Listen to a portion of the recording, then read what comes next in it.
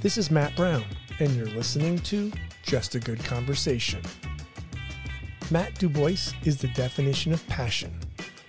DuBoise is the president of Carolina Coops, which he designs and builds chicken coops. The business began in 2009 in North Carolina. The whole idea for his business started with a caring for a cute, fluffy chicken as part of a 5th grade school project. Carolina Coops is the gold standard in the chicken coop world.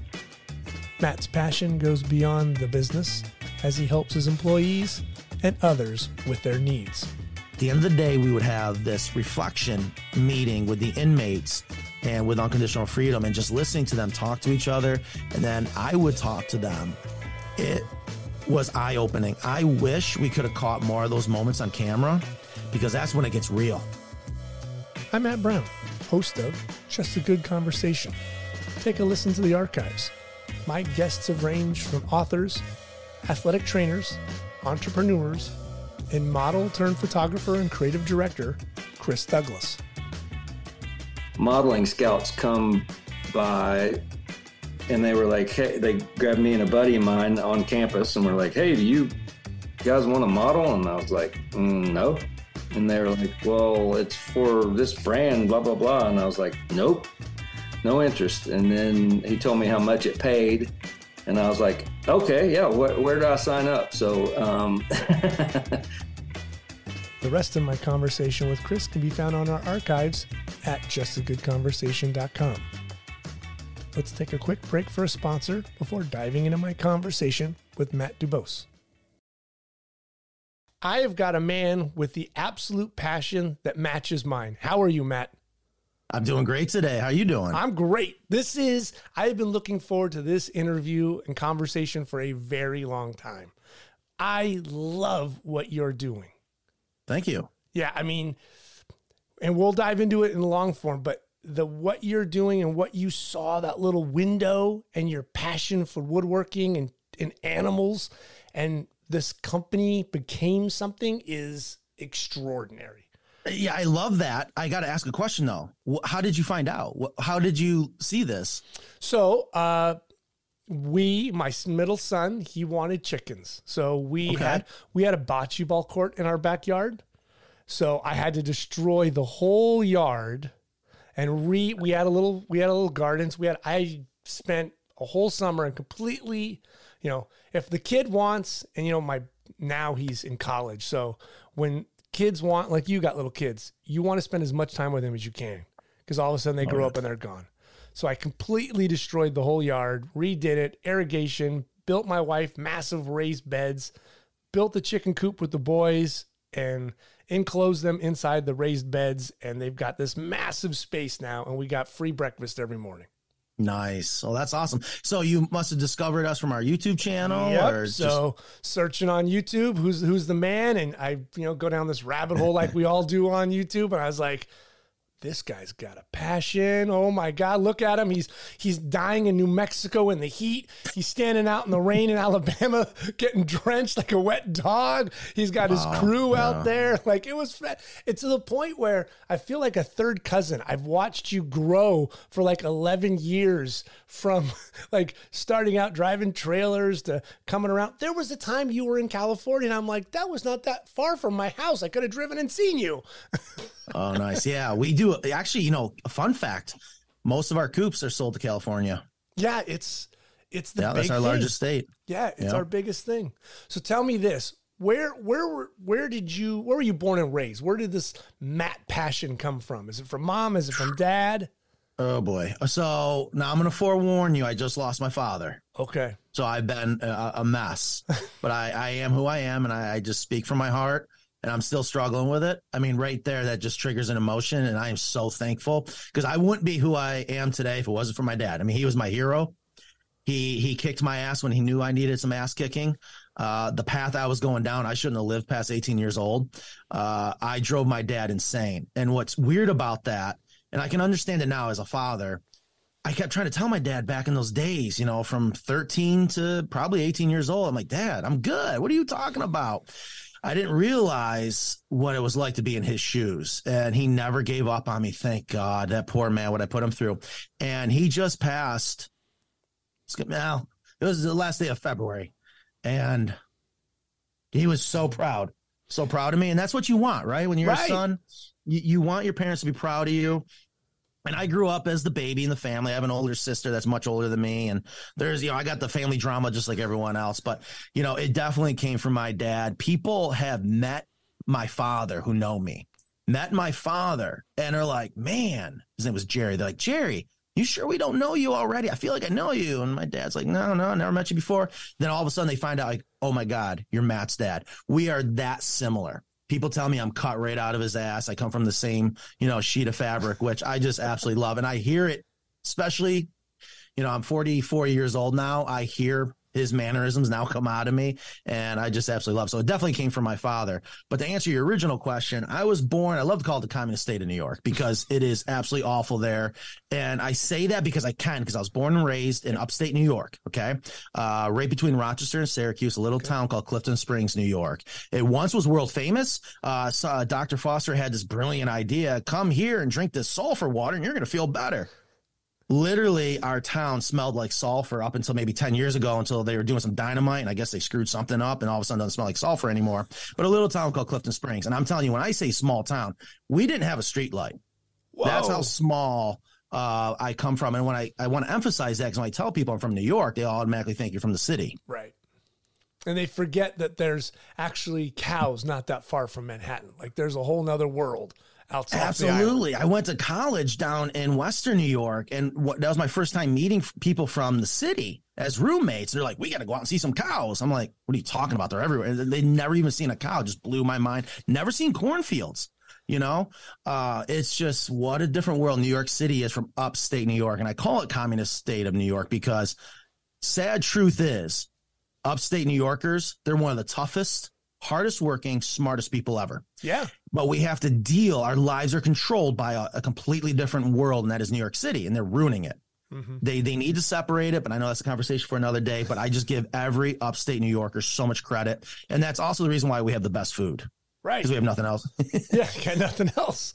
I mean, yeah, the weather is so bad there, they force you to have to eat something. Right. I mean, people forget that there's rolling hills, there's grass, it's beautiful land, but it's also very harsh in the winter in upstate New York. I mean, oh yeah. Whew, we got a double snow belt. We got snow coming off of Lake Erie, and we got snow coming off of Lake Ontario. So it's nothing for Buffalo to get. Gosh, I want to say one night they got almost 8 feet of snow. Oh. But you guess what? Life still goes on. We still have to go to work. Right. Yeah. I'm down here in beautiful Raleigh, North Carolina. They even hear there might be snow. Everything shuts down. They're buying all the milk, all the eggs. Oh yeah, I kid you not, is no exaggeration. They don't know what to do with themselves. They don't. Did your father introduce you to woodworking? Or is that a school thing? He did, and he didn't mean to. So I grew up as my father's shadow. He didn't mean to. Oh, absolutely not. He cons my mother in one night. I'll never forget it. He cons my mother in one night. Now, we grew up poor. I want to say we're poor. And my dad just worked constantly trying to make ends meet. And my mother, I mean, I love my mother, but my mother was your typical textbook hypochondriac, woe me, da. And I now, again, looking back and realize what my mother put my dad through. So I give him that much more credit of just the hell he went through to constantly work and come home and never miss a beat when it came to us kids, especially with sports. He just absolutely loved sports. And I don't want to take anything away from my mother. My mother still made sure, I think we survived. I don't know. I look back wondering how in the world did I even survive childhood sometimes. But anyways, he conned my mother, and one night we're at Sears, and he wanted this saw, which was a major, huge purchase for as poor as we were back then. He told my mother, I'm going to build you some cabinets. And it was a radial arm saw. We hardly even use them today, but it was a very common saw back then. And I'll never forget when he started cutting things up, and there's these little scrap pieces of wood. And I'm talking, I was young. I was maybe 3-4 years old. I was taking these blocks of wood and making wooden robots. I was just taking nails and hammering boards together, making robots. So technically, you could say that's where it started. And I just had, because I didn't have anything. So that was what I had. And so my father definitely sparked the interest watching him do woodworking, but he did facilities maintenance. Mm-hmm. And I had to go to work with him when he has spring break. I worked with him my entire life. So I got to be introduced to everything when it comes to construction. Okay. But my woodworking definitely took off when I had my first apartment and I started just building things for something to do down in my basement. Yeah, I think that's a lost art, especially for young boys, because especially here in California, they've gotten rid of wood shop. They don't have wood shop anymore. They got an art class or music, which is fine, but you got to be able to build a shelf. You got to be able to build a desk or a table, and having that ability to make things with your hands is unbelievable. Yes, just even the art of creation with your hands. And that's one of the things that is so sad about this country is we are eliminating it, and we're going to be doomed because of it. You know, I tell you from my own business, there are times that we unfortunately have to buy things overseas, for example. And I've had to do a lot of networking with, China and Taiwan just to make sure, we keep the prices as affordable as possible for our chicken coops. Anyways, here's what I learned.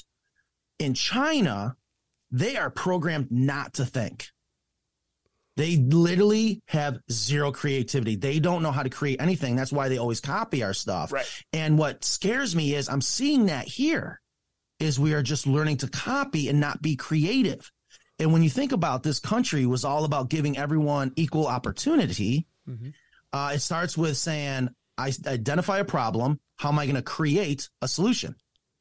And yeah, it starts with school. It starts in school. It starts with these kids. And what ticks me off about shop class is it's okay to have a little bit of risk. Right. We learn from risk. And when we start taking this risk out, we're not learning anything more. The old saying is you learn the most when you're punched in the face. By eliminating that, we're just doomed as a society. Oh God. Yeah. 100%. Did you guys have chickens in your family? Is that where's the chickens come from? Because there's you got woods and chickens. And so I know what came first if you only had wood and you didn't have chickens. That's right. So one thing that my father was so annoyed by me as a kid, I just had a passion for animals all my life. And I loved building things for animals.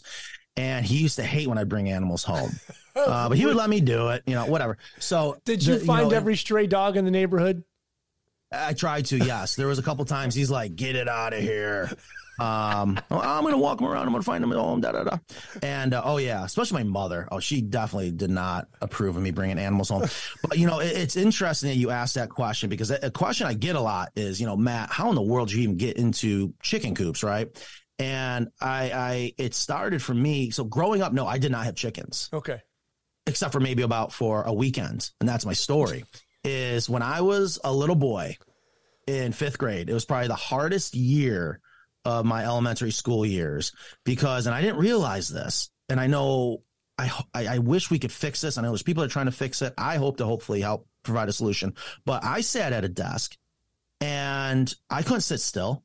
I could not learn from a book. It drove me nuts. But here's what happens when you're one of these, and it's typically boys. I'm sure maybe it happens for girls, but it's typically boys. We're not meant to learn that way. We're meant to get out and learn with our hands for the most part. So what happens is when you're sitting there, you start to think something's wrong with you. You start to think, God, I am stupid. And you see these other kids just excelling. Anyways, 5th grade, spring rolls around. My teacher, who did not like me, it was election year. I was like Michael J. Fox. She didn't like me, but whatever. She brought in this box, and she brought in this styrofoam cube looking spaceship thing. And for whatever reason, I was just drawn to it. And she showed us, we're going to take these eggs and we're going to incubate them.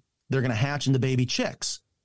I'm like, oh, and so it takes 21 days to hatch these eggs into baby chicks.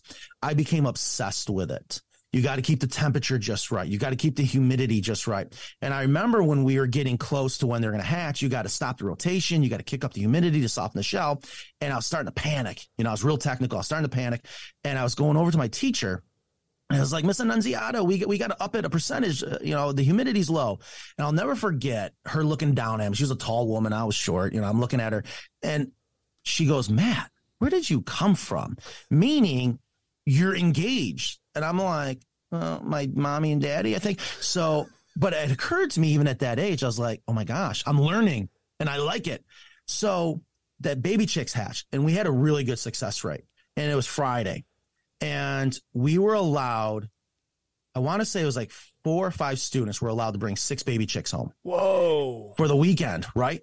And the teacher handpicked each one of us. And she got to the last one that's going to be picked, and I wasn't picked yet. And I'm like, come on, pick me, pick me.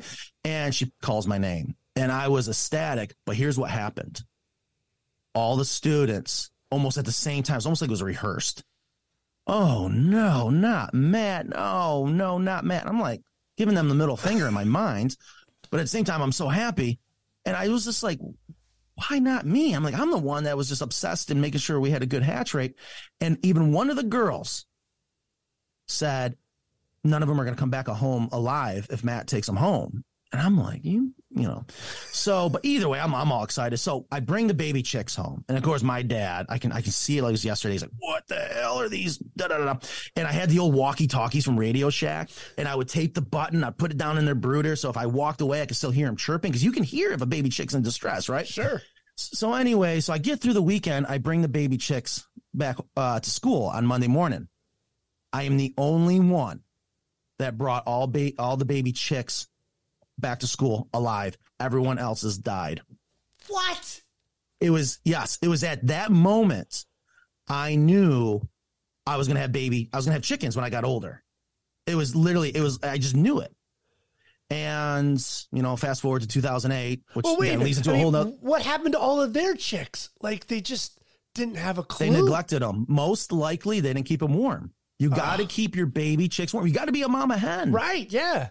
You got to keep. So did you have the heat lamp, or what did you do to? Oh, I had the heat lamp 5000. You know, it's just, I made sure everything was perfect. Absolutely. You had you built a baby condo for these guys. You just were ready to go. 100%. Was there also a little bit of, I'll show you, I'm going to come back. You can go to hell. I'm going to have every chicken, maybe one more. I'll be honest with you. There wasn't that I recall. I just couldn't wait to bring them back to school. You know, I was obsessed with the baby chicks. I was just obsessed. And I was shocked when I heard no one else brought back any baby chicks alive. And I guess I can recall a second going, but then I was devastated. I was hurt more about the baby chicks not coming back. 20 some odd chickens that aren't with you anymore. What was the class response with you rolling in like this mother hen with all your chickens? You know, these are good questions. I don't recall. I just remember, bringing them back, upset that the other ones didn't live. And, looking back, gosh, I guess I blocked out some of this. Well, there's a bit of trauma. I just remember feeling successful that I did something. And that's when I said, I'm going to have chickens when I get older. Like, there must be something going on here. For the first time, I learned something. I did something right. I did it on my own, and here they are. Wow. So, I mean, that's that little bit of farmer in you, right? Like, I'm going to raise these things. I've got my little hens. We're going to do this. Wow. That's absolutely. I mean, I have always loved animals. And more importantly, creating a environment for them so that you're not jeopardizing anything that comes to them naturally, but yet as humans, we can still enjoy them. Right. Wow. So you get everything taken care of. You got your chickens, you come back. When, I know you go out into the world, there's a bit of a struggle, right? And then you scrap some wood together and you start building stuff. Why do you think at that point you need to start building chicken coops for yourself? Well, okay, so here's what happened. I've always told myself I need to get out of New York State. I hate the cold. Okay. And I always loved politics, to be honest with you. And a lot of things as a child didn't make sense to me. Even growing up through school, I was like, the taxes and this and that. And it's a big thing, especially back in the 80s and 90s. People were always talking about getting down to North Carolina. And my dad even talked about it. So I was just programmed in my head, go to North Carolina. So finally in 2008, I was overpaid and underworked. I was bored out of my mind. And I told my partner, Nan, I said, listen, we're leaving. We're going down North Carolina. We're going to start a new life. And she's like, okay. So we went down. She was fine with it. Oh, yeah. Because that's a big decision. Yeah. She, I don't know if she's ever really questioned anything I've done. I imagine she has, but she's just 100% you got it. She did with her girlfriends quietly behind your back. Like, what am I getting myself into? I just remember she was just as excited, you know, Okay. and she had a great job. She was, you know, she's a bartender at a very high end golf course, and she made a killing. Right. We had a lot of money, and we were just living it up. And this is our late 20s by that point when we went to move, but I was bored. I was so bored. And See, I that's just wanted bad. That's bad to be bored. Yes. Doesn't That matter makes how you much you get paid and what you're doing. If you're bored, that'll kill you. That's right. Oh, it'll do a lot of damage to you. It can get you in a lot of trouble. Mm-hmm. Yeah. You know, I tell my employees today, you know, a lot of people think that the more you make, the happier you are. And that's not true. Elvis Presley died one of the most miserable people on this planet. Mm-hmm. He could buy anything he wanted. You know, it's sad. There are so many people probably sitting in their cubicle right now, listening to this, making, you know, 6 figures, miserable. Right. You know what I mean? That's sad to me. That is so sad. But anyway, so when it was 2007, we decided to move down to North Carolina. We moved on New Year's, 2008, and got down to North Carolina. And I can go on and on about the whole story, but I finally bought my first house, and it was in Durham, North Carolina. Had a 1/4 acre, and that's when I told Nan, "It's time. We're gonna go get some chickens." And she's like, "Are you nuts? We live in the city. We have no business farming, this and that." I said, "I'll figure it out. I don't care." Because I love eggs too. I mean, I love animals, but the truth be told, I really love eggs. And it just made sense to me. Why not have some chickens? So at the same time, here's what happens. Nan could not find a job anywhere. I discovered the Good Old Boy Club. Okay. The truth is they're still fighting the Civil War in the South. They'll deny it. Okay. They hate us Yankees coming down. And to be honest with you, I don't blame them. All these Yankees come down to the South, and they try to tell the people, the locals here, how to do things. I'm like, guys, shut up. You're in their world now. And if anything, I've realized they got it right because they know when to relax. They know when to go call a timeout and go fishing. Anyways, we couldn't find I transferred with a company that I worked for a long time, but there was a huge struggle. They just didn't like me. Nan couldn't find a job. And I also found out I have a boy on the way. And up until that point, I always said, I have no business having a child. I'm too selfish. I should never be in charge of another human being. But I found out she was pregnant. And, you know, so we bought our first house, got a baby on the way, and I needed to make ends meet. But I didn't have money to go out and buy materials and build things. So as an exterminator, I'm going around to all these different buildings. I'm seeing these dumpsters. And this one day I looked in there and I'm like, man, that's some good wood. I can build something out of it. Well, hell, let me just build my first chicken coop that I've been wanting. So I built my first chicken coop, and it was this little 2 foot by 4 foot by maybe 3 foot tall box. I had no clue what I was doing. No plans, no nothing. Just kind of just slapping it together. That's right. And I remember I found some beadboard. I found a bunch of beadboard in one of the dumpsters. I'm like, oh my gosh, this is awesome. So I was able to use beadboard. It turned out really, really nice. And I went and got 2 chickens, and I fell in love with it.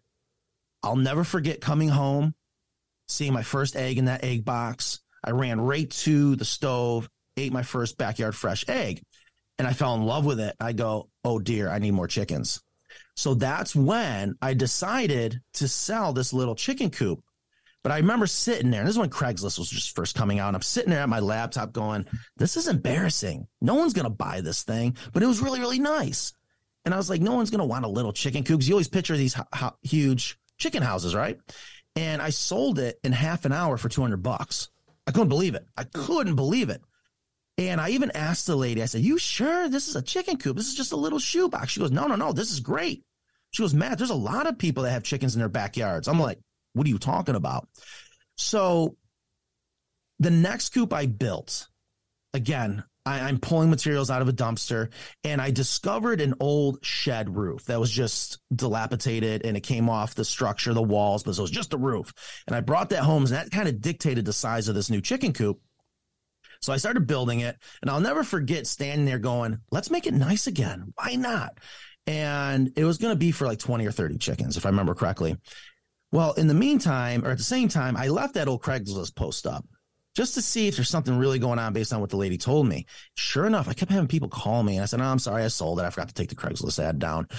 But I did have one lady from Greenville, North Carolina. I'll never forget. She called me up, told her, I'm sorry, I sold it. She goes, oh, that's okay. I was actually looking for something bigger. I said, really? I said, let me send you some pictures of the one I'm building right now. If you like it, I'll sell it to you. Took pictures of it, sent her the pictures. She called me back in like 10 minutes. She goes, how much you want for it? I said, $2,000, right? Thinking there's no way she's going to spend it. She was sold. Bring it to me. I was like, what in the hell's going on here, right? Probably one of the most difficult deliveries of my life. So again, I had no idea what I was doing. But anyways, the point is, after that, I'm poor. I have a baby on the way. I'm in, a whole new world down here in the South. But I just made $2,000 with my own two hands, pulling crap out of a dumpster and turning it into gold. That's when I realized there's something here. And honestly, I couldn't tell you my next chicken coop after that. And that was now 15 years ago. Wow. I mean, that is the absolute shock in that you make something, your love is sparked through a chicken. You want to build a bigger one, and it rolls into where we're at now. That is and that there was a need you didn't even know about. That's right. You don't know it's in New York. You come to North Carolina and you have no idea what you said. You were on a quarter acre, half acre. I mean, that's ideal to have chickens. That's perfect. Yes. Free range them, have the whole massive coop. And there were everywhere over North Carolina with a need, and you didn't know it existed. Had no clue at all. And that's why, a lot of times people, and I love this responsibility now, when people come to me for advice, I try to tell people, don't try to go find a problem to deliver a solution. Do what you love to do, and it'll come naturally, and that's what happened. I just wanted to do what I wanted to do. And I tell you, looking back, I mean, I've learned a lot of lessons, and I do love to mentor other entrepreneurs. And, a lot of people beat up your naysayers. They're the best fuel for your fire. And a true entrepreneur, I always tell people, you're born with it. You're an entrepreneur or not. And you're born with it, and it's like a disease. And you love your naysayers. And they told me I was crazy, but I was just like, no, I'm going to keep doing it. And it, without a doubt, is a huge component to this organic foundation that I know my company has been built on. Wow. Because now it's going to, things like that in a business can just rocket out of control to the point where you're like, oh my God, I'm building coops all day long. I'm still trying to find a job because this, I don't know, is sustainable. I mean, this could end in a month. People can stop calling me on Craigslist. Where was the momentum? You build one, you build two, you build four, and then are you still juggling a job and you have a kid on the way? Yeah. Let me explain what happened. I mean, because that's a huge life moment. So my son was born. God, if you haven't seen it, it's hard. You just can't believe it. When you see another human being come out of the love of your life, you see that hair for the first time. If it doesn't change you and make you a better person, then there's something wrong with you. It made me a better person. That's when I realized that's what kids do. You just love them no matter what. And I went into a fight mode. I was like, okay, it's not about me anymore. I need to make sure I had to make sure my son was going to be as proud of me as I was of my dad. And I just went into a fight, and I needed that strength, and I needed non. Without non, I mean, I'd probably be dead right now. I was working for Ecolab, had a full-time job, and I would come home every day, probably 3:30, 4:30. I am not exaggerating. I worked in my shop until probably about 3 in the morning every night, just trying to get these coops built. And we had no choice because we had to pay the bills. But I started to realize, I was like, man, I think I might have something here. And I just kept fighting for it. But I can tell you what, it was a fight. It was a struggle. The first 3 to 5 years of this business was hell. There was a moment that I thought we were going to go under. And, you just don't realize when you're starting a business how much you have to learn. And you can't really learn it until you go through it. And there were times that I was so grateful to my father, and I had a couple other great mentors that were customers originally that said a lot of things like what you said. They recognized the passion. And I'm like, really? Passion? I'm just being me and da-da-da and whatever. So it was a fight. And then finally, I'll never forget talking to my dad. And I said, Dad, I think I'm going to quit my job. I'm like, I got to do this. I do not want to have any regret on my deathbed. And he goes, Matt, the biggest risk is not taking a risk at all. And that just made sense. I said, screw it. What's the worst that's going to happen? No one's going to take my kid away from me. I'm not going to lose my birthday. But you just have this huge fear of failure. But what I realized is you need that fear to keep you going. And I'll never forget when I quit my job, I was telling Nan, I said, we're going to have so much more free time. No, that's when we just went into full overdrive, but for some reason, we're still struggling. And what happened was Non couldn't take it anymore. She had the hardest job, one, being a mother, and two, paying the bills.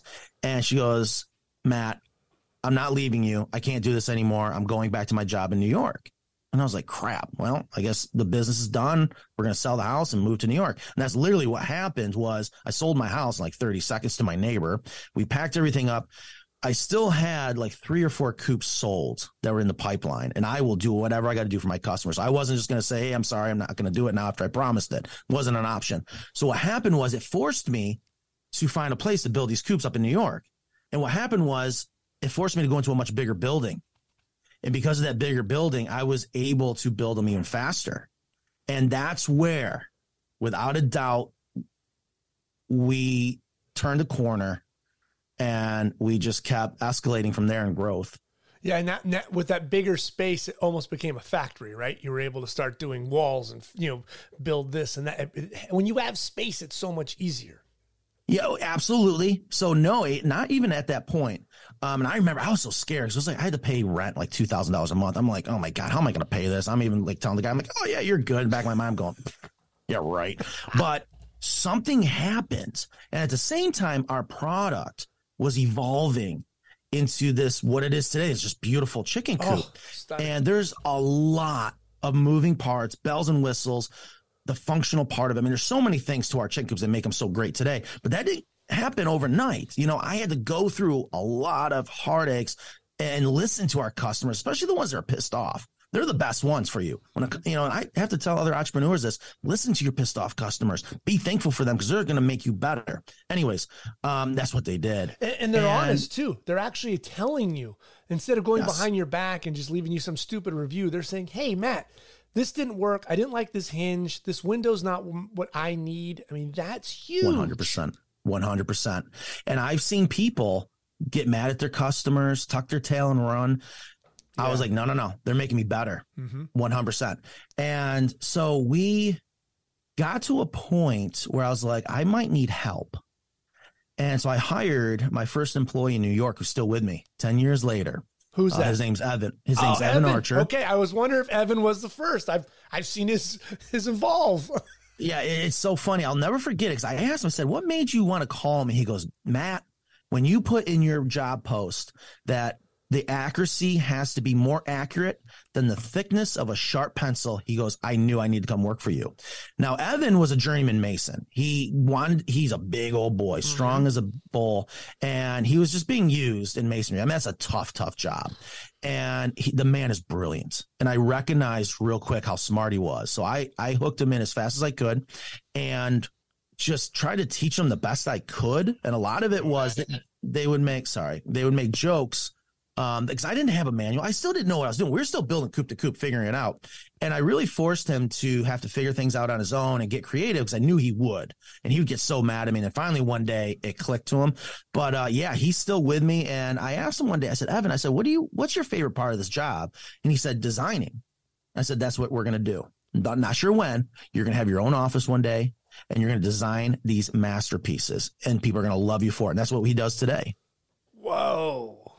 See, it really goes to show who you are, that you've hooked employees like that because of you and your passion, and that you're just, passion can only go so far, but you are making something somebody wants, right? You can be making a passionate widget, and if nobody wants it, you're just a crazy guy with widgets.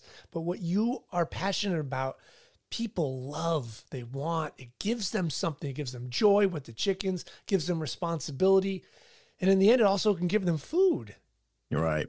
I mean, beautiful. It solves a problem. That's what I realized is when you think about it, when we come up with an invention or idea, it's to solve a problem. And I didn't know there was a problem, to be honest with you, in the beginning, but I started I listened to the customers and what they said.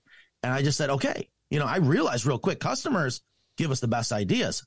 Our job is just to figure out how to create it, how to execute on it. And it's not easy. You would think that building a chicken coop is easy. It's not. If you want to make a perfect one, if you want to put yourself out there in front of a camera, expose yourself to the world, they're gonna make you good, and that's what they did for me. And it's not easy. There's a domino effect I talk about a lot, and also my passion as a child is, how can I make sure if I'm going to build something for this animal and I want them to do something for me, I don't want them to have any health issues. I got to make sure they're protected, but I want to make sure I'm encouraging their instincts. I'm going to want to make sure that they're so happy they're going to come back home every night. That's not easy, but at the same time, you got to make it easy for you. Mm-hmm. You got to make sure, for example, when it comes time to clean out the chicken coop, most people are like, I don't want chickens because I don't want to clean out the coop every week. Well, you don't have to. Right. The deep litter system is amazing. You can go over a year without them to clean it out. So what I'm trying to do is solve these problems for people so that they can get back outside, get out there with your kids, get out in the sun, go get your hands dirty, go find out where our food comes from. And it's something we are in desperate need of.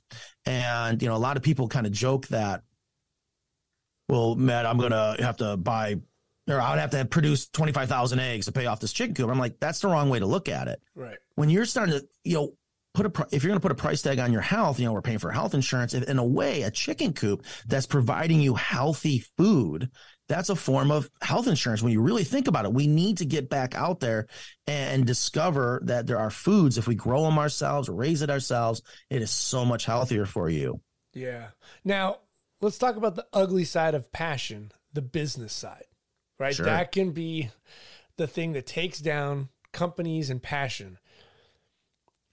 Where did you start to get the understanding of like, okay, I've got Evan, and now I've got payroll, and I've got rent, and I've got insurance, and I've got to buy enough wood, and I can't just go, buy it like a regular Joe. I got to start buying in bulk. When did that side of the business come in to your mind?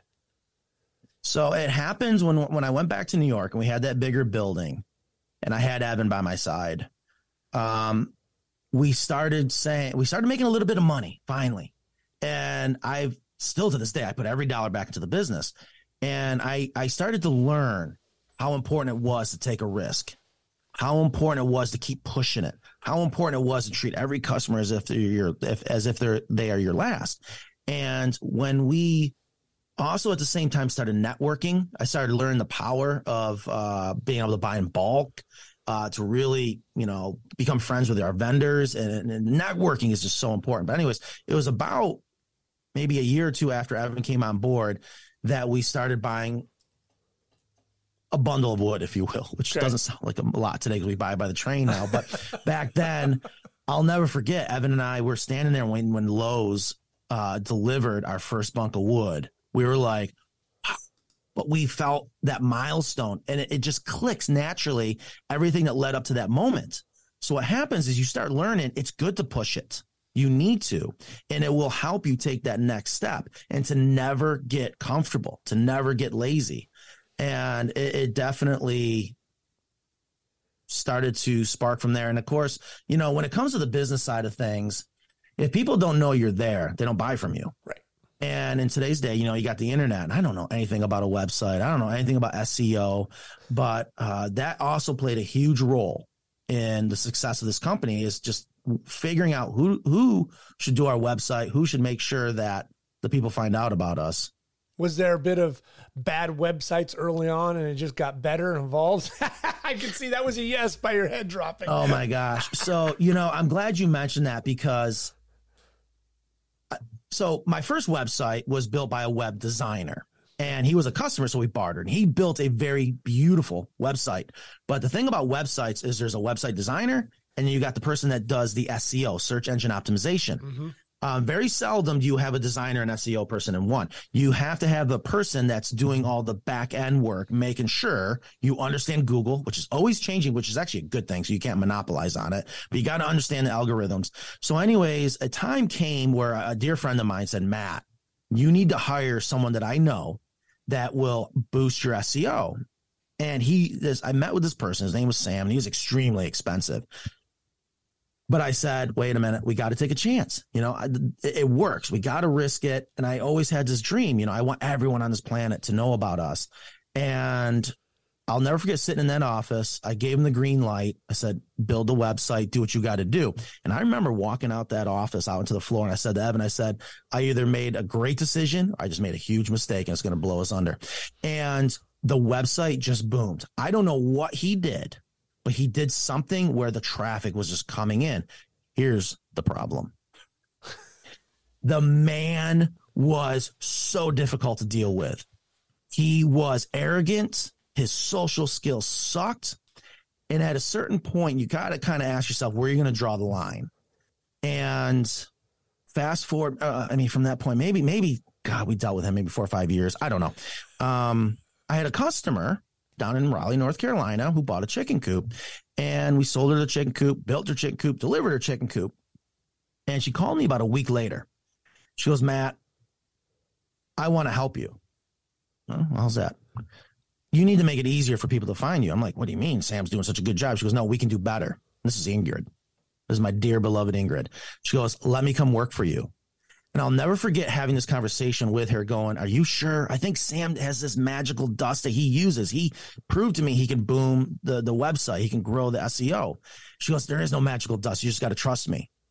And I realized I'd rather trust someone that wasn't a jerk, that was compassionate about her chickens and was a customer. So I took a major risk there, and it was one of the best decisions I ever made. I'll never forget when I fired Sam. He was taken back. He's like, no one fires me. I'm like, whatever, dude, you're a jerk. So, and I still have Ingrid today, and I think she's been around for 6 years.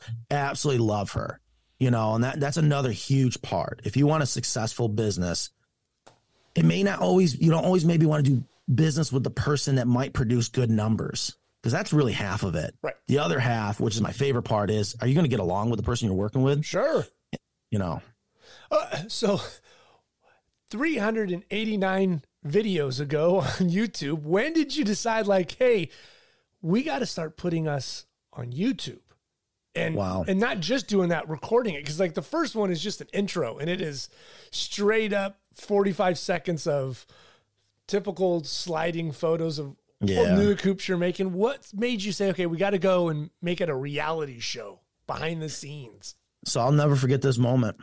For the first time, I was able to go on the road to deliver the coops, assemble the coops for our customers with another employee of mine that still works here. His name's Sean. And I was able to leave Evan back. And I remember leading up to that, I was always like, man, imagine if I could just go on the road, put these coops together and have someone back home still building them. That'd be a huge success, right? So we've made it. Yeah, right. So here we are trying to figure out how to even load coops up on a trailer, which we were working way too hard. But anyways, we had a customer at that time in the very beginning of this. His name was Charles Glover, and super nice guy, and had a lot of long conversations with him. And we get down to do his coop finally, and we were way behind. I already had to break our date with him, if you will, 3 or 4 times. So he was not happy. So we finally get to his house, and we're assembling his coop, and he wasn't home yet. So I'm kind of stressing a little. I'm like, man, this guy, I hope he's going to be happy with his chicken coop. So we get towards the end of the day, his coop's almost done, and I hear this motorcycle rolling down this driveway, and his wife's standing there watching, and she goes, that's him. I'm like, oh boy, here we go. He comes up. He laid into me. He goes, you lied to me 4 times, blah, blah, blah, blah, blah. Just beating us up on our logistics side of things, our communication, whatever. And then he looks at me. I'll never forget this. He looks at me, goes, now let me tell you what I love about you.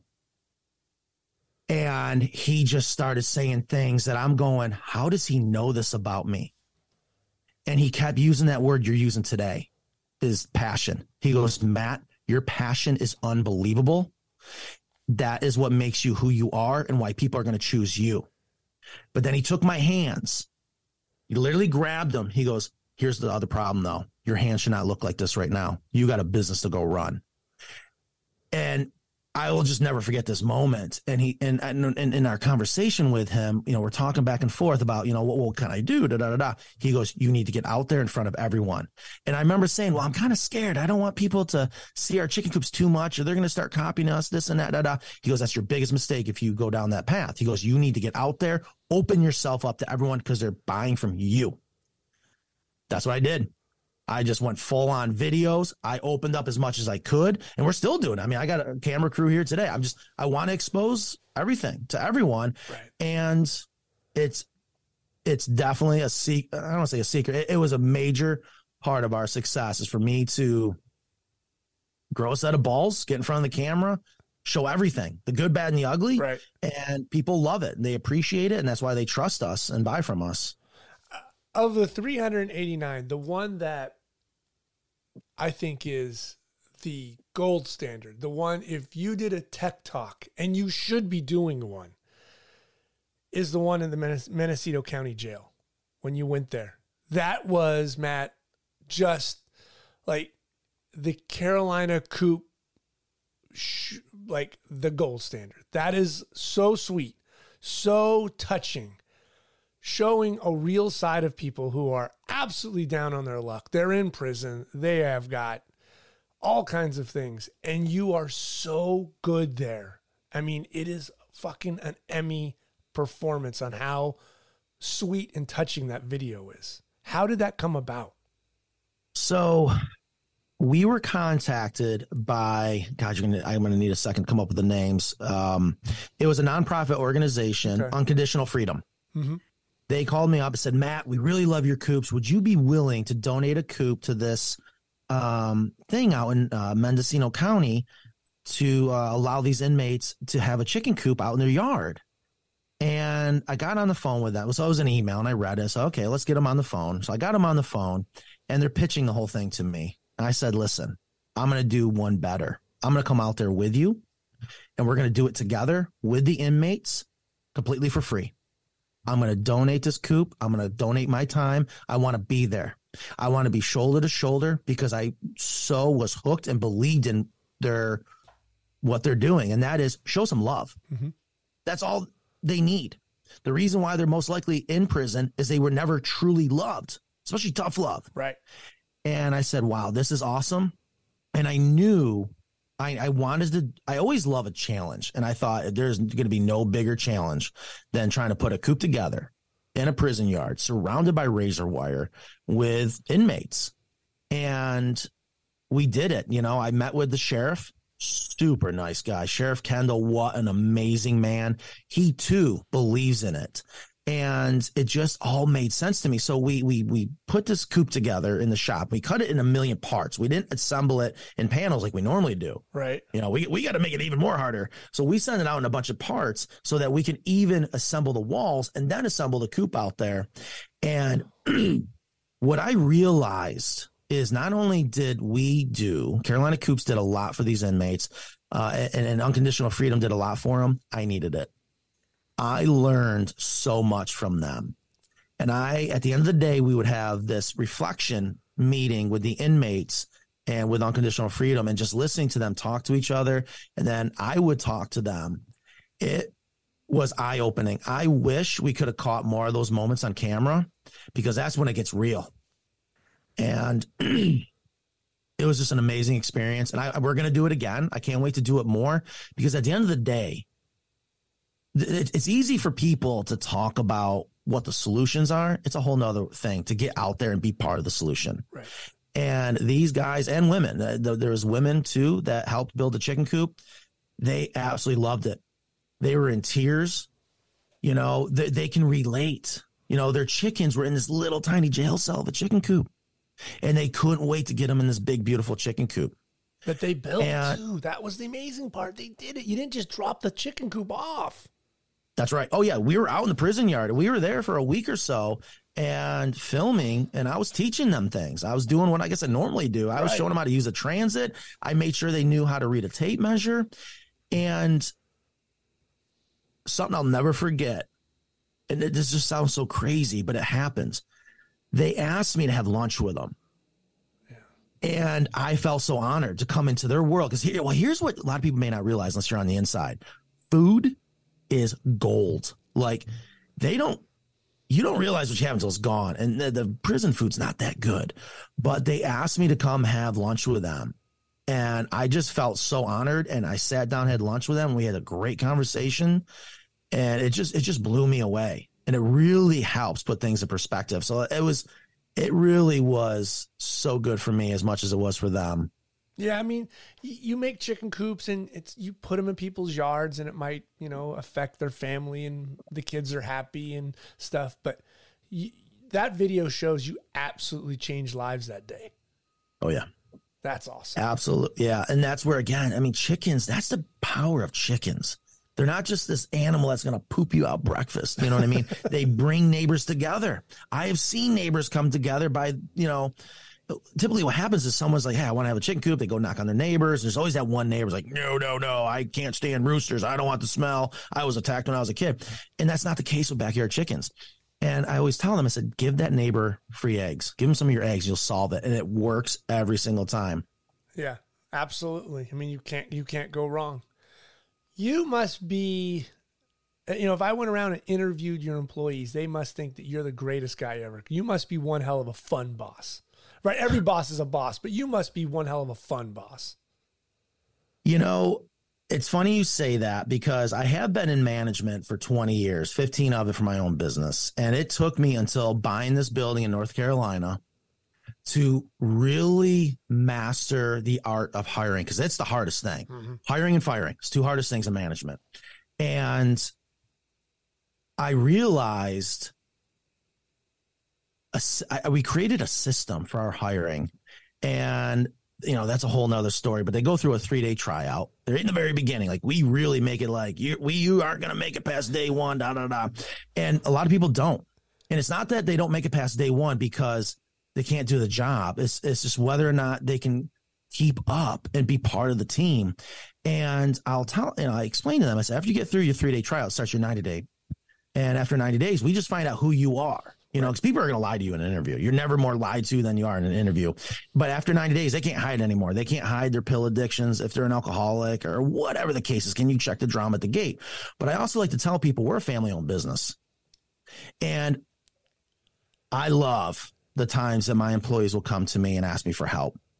And 99.99% of the time, they deserve it. And I get to change their life, just like they're helping change mine. We have helped. We got employees going through rehab. We got employees that came out of jail. We got employees that wanted to buy a house. I got employees that just want to build their credit. And I get to help them. And I just absolutely love that. But one of the things in the interviewing process that I tell people, if they want, go out on the floor. Ask any one of my employees what they think about working here.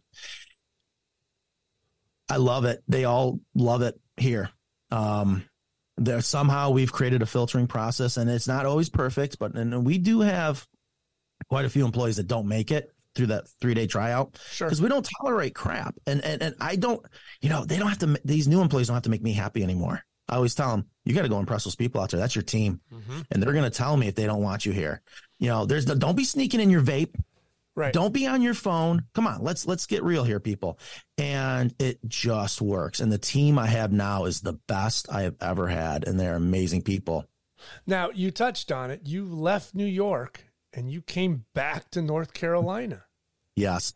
So, trying to keep my emotions in check, because this is an emotional roller coaster going back in time. So is business. So here's what happened. When Nan said to me in Durham, I'm not leaving you, but I'm going back home. Here's what was going on. We were struggling financially. We were doing good. Then all of a sudden, a Yahoo came on the scenes and started building chicken coops.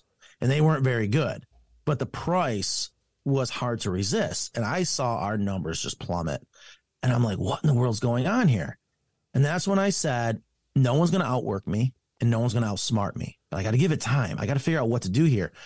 But when Nan said, I'm going back home, she's going to get her old job back, I knew I needed that cushion financially, because I wasn't ready to give it up, but I was ready that I was going to have to.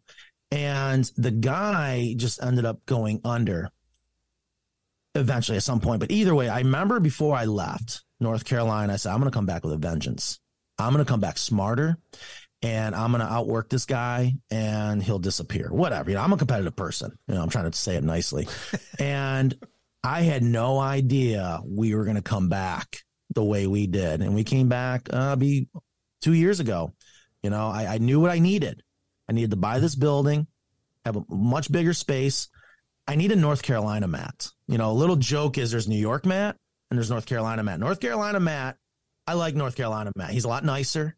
He's takes a little bit more time to kind of slow down and be nice and whatever.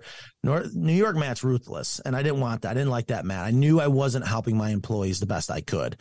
So by being here, coming back, it helped heal those wounds of feeling like I was a failure. I'll never forget telling my dad that I'm like, Dad, I think I failed. You know, we're going to go back to New York. We're going to have to shut the doors on the business, and this was all for nothing. I'm going to have to go back and be a bug guy. And he's like, you weren't in failure, you know, but don't give up. And I didn't. So I came back, and I couldn't be happier. As soon as I saw this building, I knew it was it. And the people here, especially the diversity, that's the thing I love about North Carolina. Half the people here are locals, and then the other half, we're all transplants. And we all left where we were raised for some reason, and we had that in common. And it just makes, I love the people here. And my employees, so diverse, where their backgrounds, where they come from, but yet they are all just hardworking people. That's fantastic. Talk to me about this evolution of the coop from what you've started to where you're at now. I love, the Carolina coop, the American coop, the California coop. You have all these coops. You do custom coops. I mean, you did a modern coop out in Vegas. This very modern looking coop. Oh yeah. You let Evan start to design. Do you guys ever sit there and go, oh, we hit on something? So here's what happens. Here's what you have to learn as an entrepreneur. I was making this mistake, and I realized it was a huge mistake.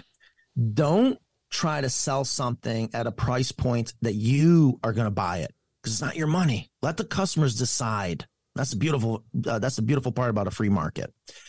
I was holding us back on what we have today because I was so scared it was going to be too much. But I kept listening to our customers saying, Matt, I'll never forget. It was for a lady in Concord, Concord, California, if I'm saying it right, outside of San Francisco. Yep. Anyways, she's the one that said, Matt, I want my back hen house doors to have a door in a door. I'm like, okay, a little weird, but let's do it. And I figured it out. One of the best parts about our chicken coop, but it kept adding to the price. And I was so worried. I was like, we're going to put, price ourselves out of the market, but it never happens. And then when I also realized through the evolution of our chicken coops, we didn't just raise the bar of what a backyard chicken coop should be. We reinvented what a backyard chicken coop should be. But listening to what people wanted, walk in, run, gabled roof. And I'm like, man, this is going to complicate things. But I always knew if we were able to take these coops that kept getting bigger, and that's what chickens want. They want a big chicken coop. This is where I could say size does matter. They want a big chicken coop. The biggest mistake you can ever make is building too small of a coop for your chickens. But I didn't let that scare me.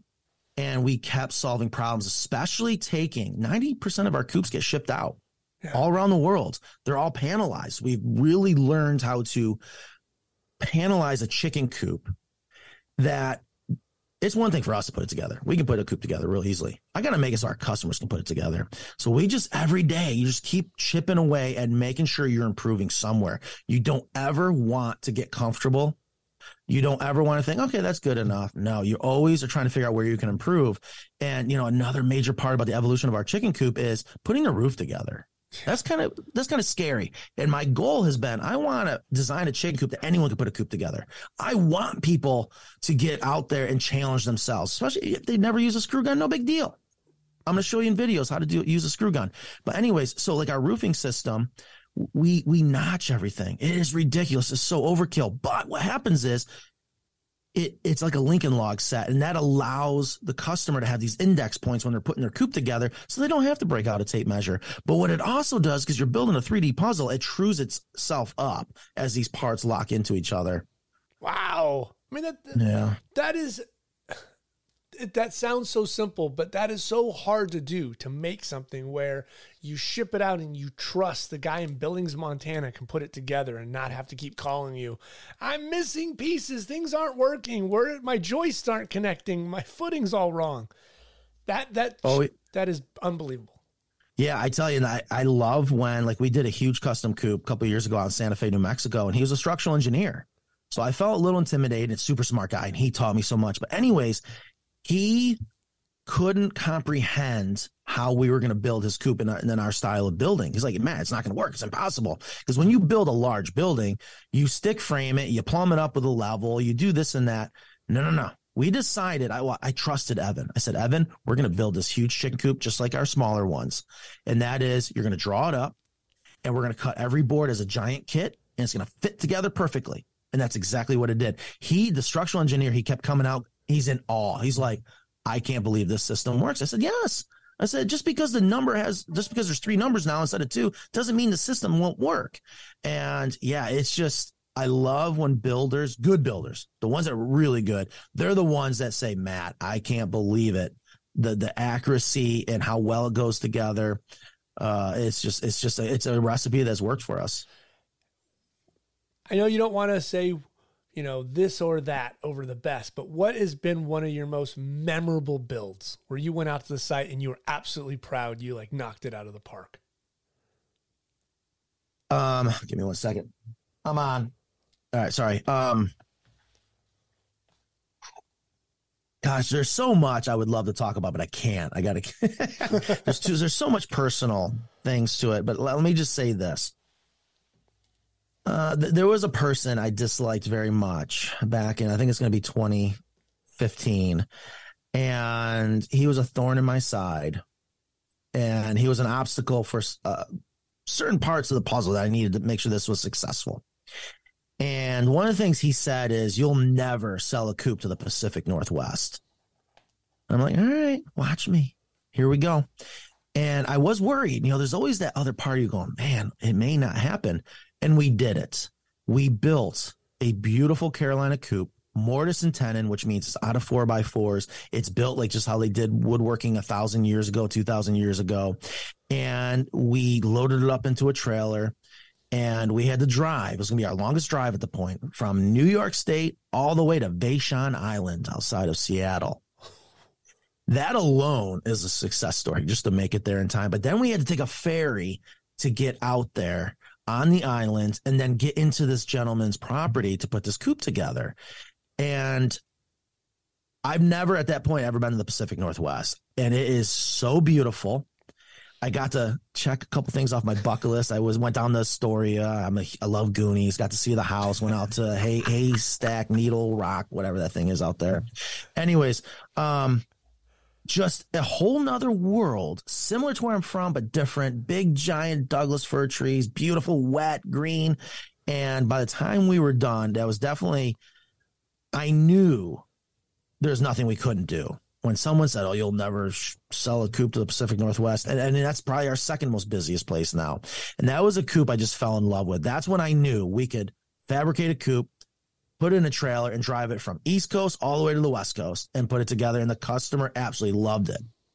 Wow. Those are great experiences in a business. We can't? Oh, I'll show you. The hell with Absolutely. That, buddy. We're coming and we're going to build you the best goddamn coop you can ever imagine.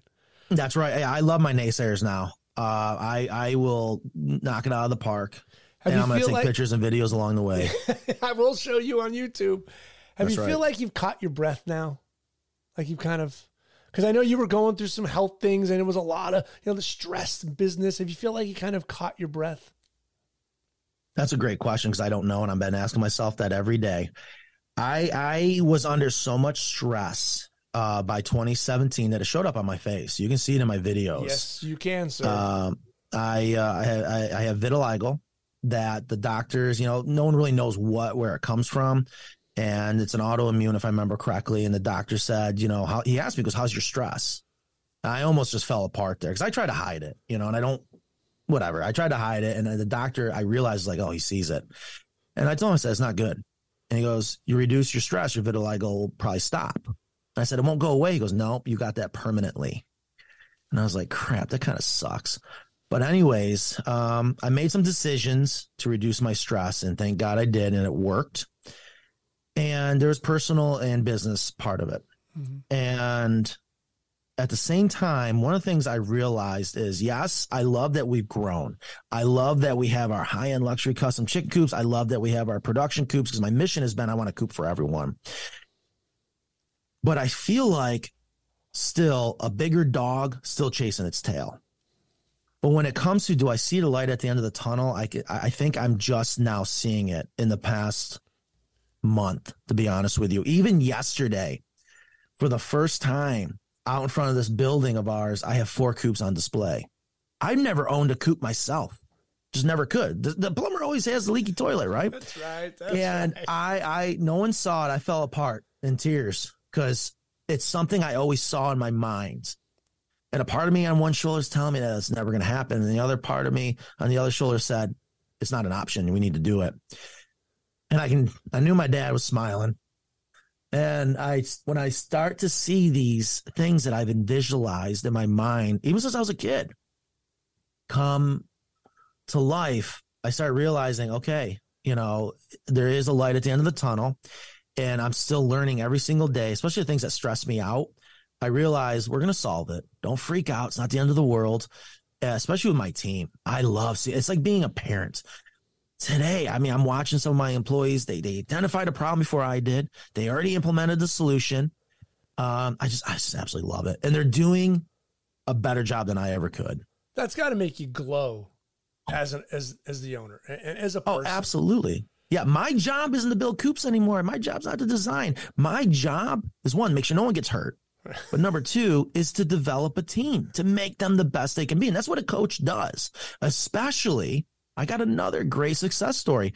A good coach can see something in someone and they don't see it. They don't see their talent. They don't see their whatever it might be. Right. And I just love that challenge. And it's so rewarding when I have other employees come up to me and go, I guess you're right about that person. I said, yes. I said, learn from this. Don't just discount them. Yeah. That's a tough one. That's a really hard thing to master, but it's so rewarding. You don't know when you're going to find that Tom Brady in the 6th round, right? That's right. That's right. That's exactly it. Yeah. And so if you can find 1 or 2 here and there and those guys can actually do the work, that's what you want. Absolutely. And they spread that goodness, because if they're not good people, if they're not hardworking people, they don't have that heart, you have the opposite. And that becomes a cancer. That becomes a disease in the business, in the company.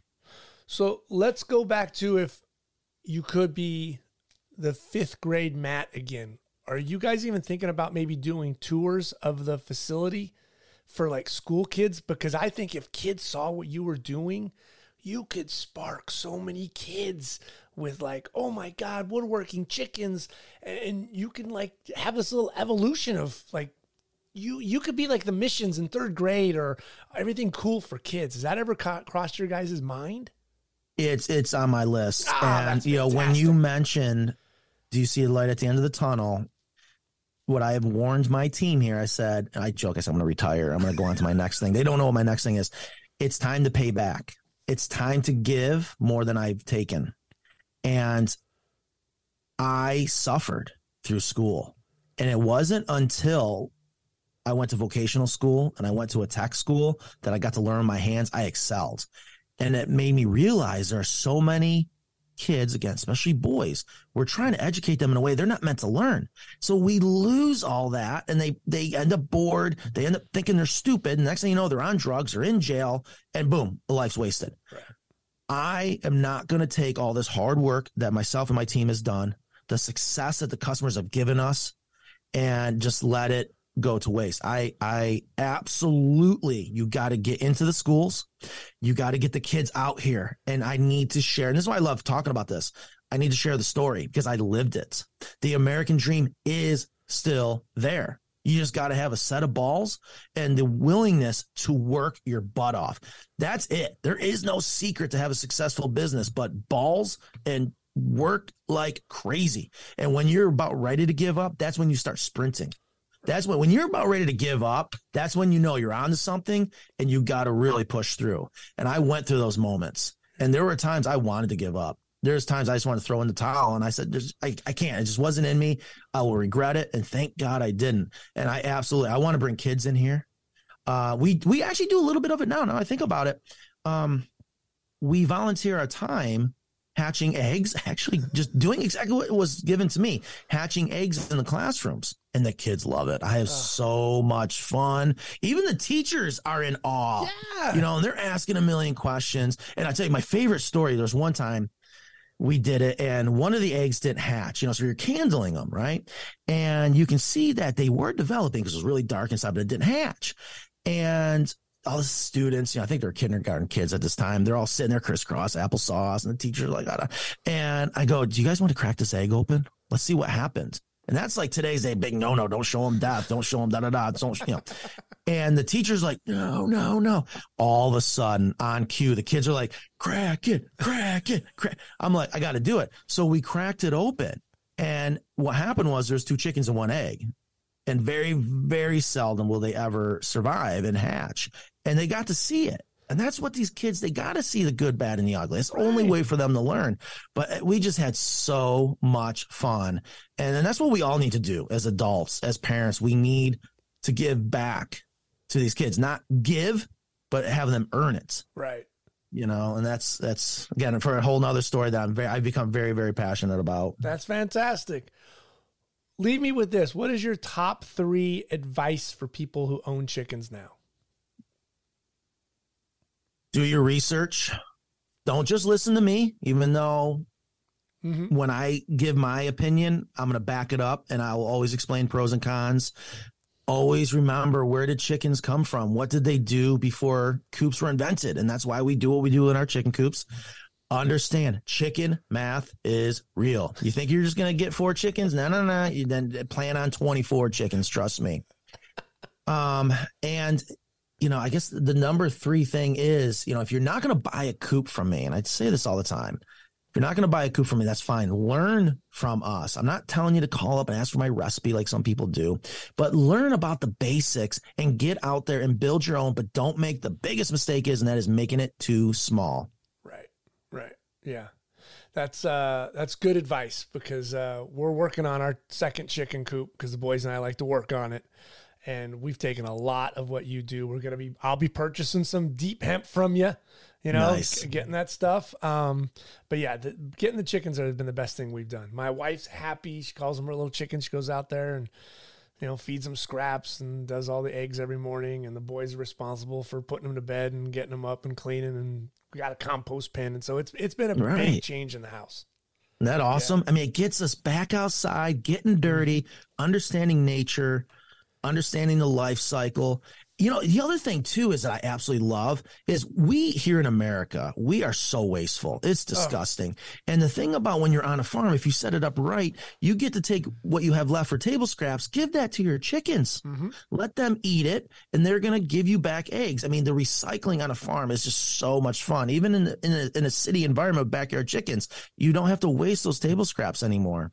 I did the math, and we are doing 1.5 less bags a week in trash because it's going to the chickens. Nice. And you're also going to save on chicken feed. Yep. And then when you're deep littering inside your chicken coop, like you do with Carolina coops, when it does come time to clean that out a year or 2 afterwards, that stuff is gold. Right into the Miracle compost. Grow has nothing on chicken droppings. Yeah. And you can take this and again, recycle it. It's not waste, it's gold, and use that properly to maybe an anaerobic or an aerobic state compost, and then put that on your garden or your trees or whatever you want to do with it. Chickens they give us so much in return for the very little they do, and that is walk around and eat and poop out an egg. Matt, you are absolutely the best. You would make a fantastic neighbor. That's how I judge people. You would be a great neighbor, man. Well, thank you. I appreciate that.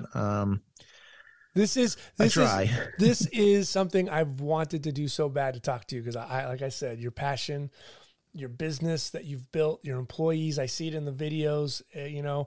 I love watching your evolution. I've seen your pain and your struggle and your happiness and your joy, and you keep doing what you're doing, sir, because it is beautiful to watch.